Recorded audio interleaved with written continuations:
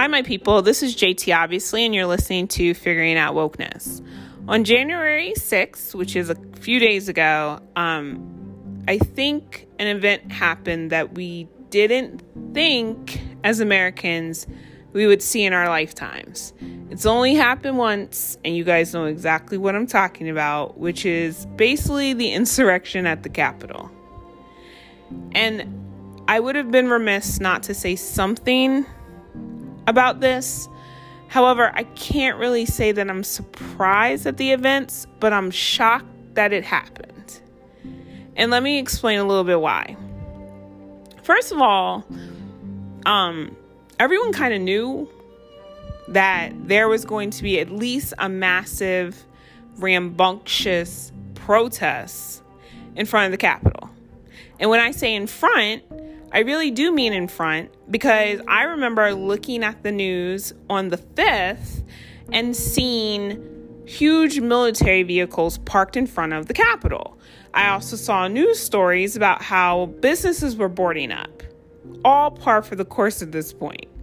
And so people knew that there was the potential for violence and clashes among groups. You didn't know who was going to show up, let's be real, permits or not.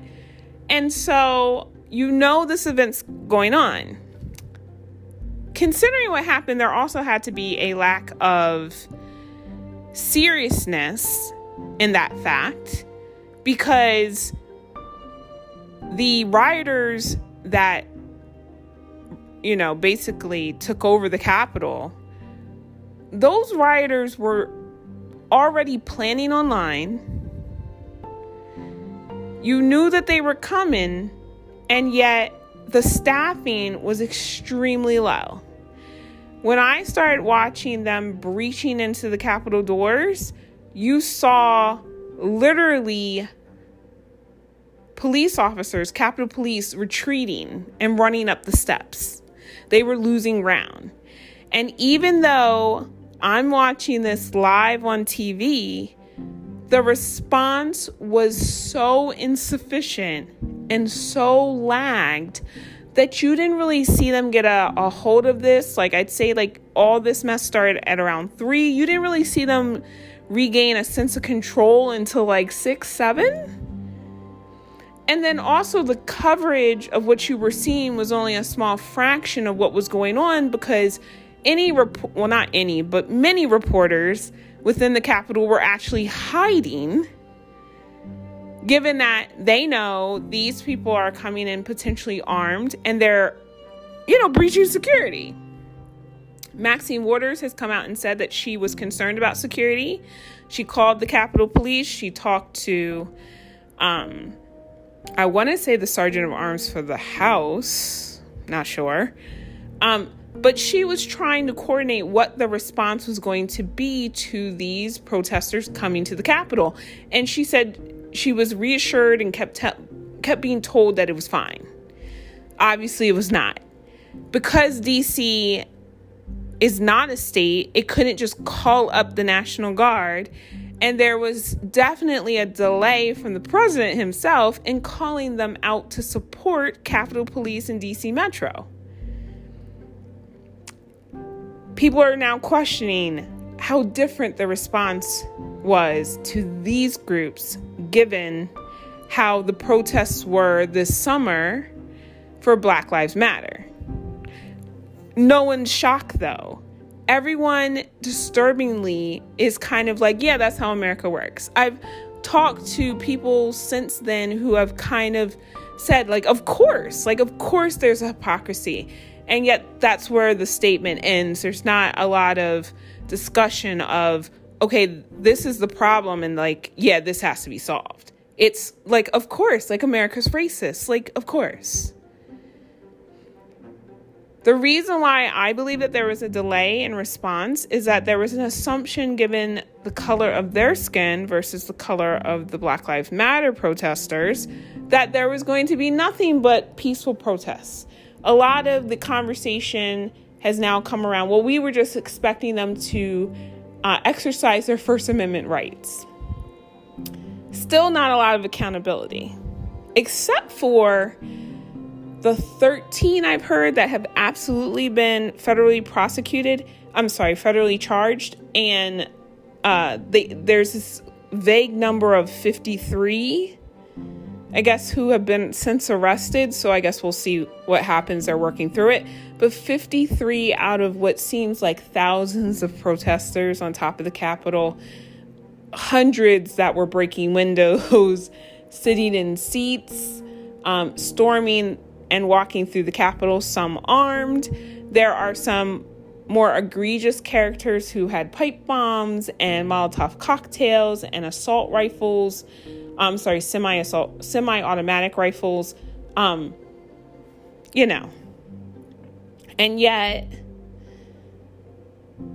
there's still this kind of thought that when trying to define what exactly did happen of, well, should we call this a coup? Should we call this insurrection? What was their real intention?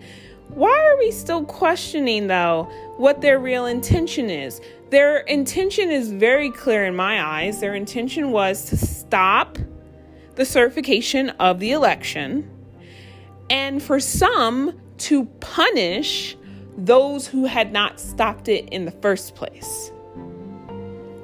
The fact that there is a tape with them saying, hang Pence, and there was a literal noose affixed to a stand outside takes away for me this kind of like benignness. And yet I've heard progressive media kind of try to like take the fire out of what happened. The reality is if this happened anywhere around the world, you would have called it a coup or an overtaking of the government. And yet there's still this reluctancy to frame it that way. What is being used, and I'm not quite sure how much politically, is the idea that Democrats want to now impeach him, or they wanted to have Mike Pence, which would have never happened, invoke the 25th Amendment. The 25th Amendment's not happening. I just don't see it happening. I think those who are left in his cabinet are loyalists. There have been resignations. I think there's at least 10, I want to say between 10 and 13 resignations, including Mitch McConnell's wife, who wanted to put some distance between herself and the president. Last minute, by the way. Also a resignation by Betsy DeVos, because, she still wants to be able to hold her head up at the country club. So people are defecting, but I don't think you're going to see that kind of turnaround where they're going to say, oh my God, we have to punish you. And that is leading me to say that although I don't see how they could possibly pull it off to impeach him in 13 days, who knows, maybe. But I just wonder. I would like to see who's on the record of saying that this is okay or what kind of excuses are going to be made. However, I wouldn't be surprised if you hear some doozies, because already there's right-wing media that's trying to say that the insurrection that happened was Antifa, which makes no sense whatsoever. But they're trying to pull that one over on people. So I'm curious to see it. I'm not going to even lie. I am curious to see who of the powerful is going to hold him accountable, and not shudder away from that. There are a few on the Republican side that are talking about they'd like to see him gone, but they're like the classic characters that always are against him. I'm waiting to see a Lindsey Graham say, you know what, yeah. Because the reality is, if a Lindsey Graham or a Mitch McConnell says, hey, listen, Trump, the reality is that you're going to pardon yourself, and I don't know if that shit's going to stick. How about we make out a Nixon deal? You walk away, we promise that the powers that be won't come after you criminally for all your other shit pre-presidency and post-presidency. So how about present. Let's not give him post. Let's not give him more. However, you got to go. You got to step down. And then considering that you step down, that's it for you running in 2024 because you would have stepped down and no one in the world is going to, put you back up. I don't know if it disqualifies you when you step down of running again. Don't know. Haven't heard them talk about this.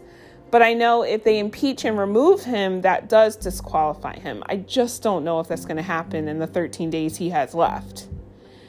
I also feel like those who are saying like, no, this will fan his cult even more and there may be violence on the inauguration. I know they're already giving the inauguration over to Secret Service to run this time, like the entire thing, which normally it's a collaboration, but I think people are worried, for Biden's safety a little bit. So they're being precautious. However, him stepping down, I think, would end any prospects in the future. I do understand the reluctancy to fan the flames, given that these groups are some of the same ideology that resulted in Timothy McVeigh in the 90s. So, do you really want to do that? Do you really want to poke the bear, so to speak? The other thing too that I would say about that, and I'm so split on it, is that on one hand, yes, I understand that argument, but on the other hand, you don't want to send the message that this is okay for politicians to do. That if they have a strong enough base and they think that base can make enough of a ruckus and enough of a problem, that the consequences are so, slim. You get kicked out of Twitter and that's about it. There really should be concrete consequences so this is not duplicated over and over again. And not just for those who actually stormed the Capitol, but for Donald Trump, who basically told them to march and be strong. He keeps having the innate ability to skate out of his bullshit. And I do think that there has to be something that shows that, no, this was a step too far. Especially given the fact that people lost their lives, including the Capitol Police, man. And there's another one who's on life support. This wasn't just them being destructive and damaging property. This resulted in people losing their lives. So again, I think in the perfect world, the Republican Party would be so ashamed of what happened that they would never even allow him to gain enough of what he needs to be the nominee within their party. I would assume that that's a possibility, but I feel like you just don't know because they let him in once. So we'll see what happens on that front. I know that they're going to they've drawn up impeachment papers. We'll see what happens. But the bigger thing that I see that I'm more disturbed about Donald Trump, who's leaving in 13 days, he's going to be gone. And welcome, good riddance, given that he is an extreme distraction at a time when Americans and the American government needs to fucking focus. But even with that being said, there's something disturbing about the fact that everyone understands the total hypocrisy in how those rioters were treated versus the protesters for the Black Lives Matter movement this summer. And yet there seems to be just an accepting of it. Everyone I've talked to has kind of, in other words, more or less said, oh yeah, that would not have happened if those rioters were black or brown or Muslim or any other than white person. That would not have gone down the same way. And yet everyone's saying that. And then you're like, okay, well, what are we going to do about that? And there's just crickets.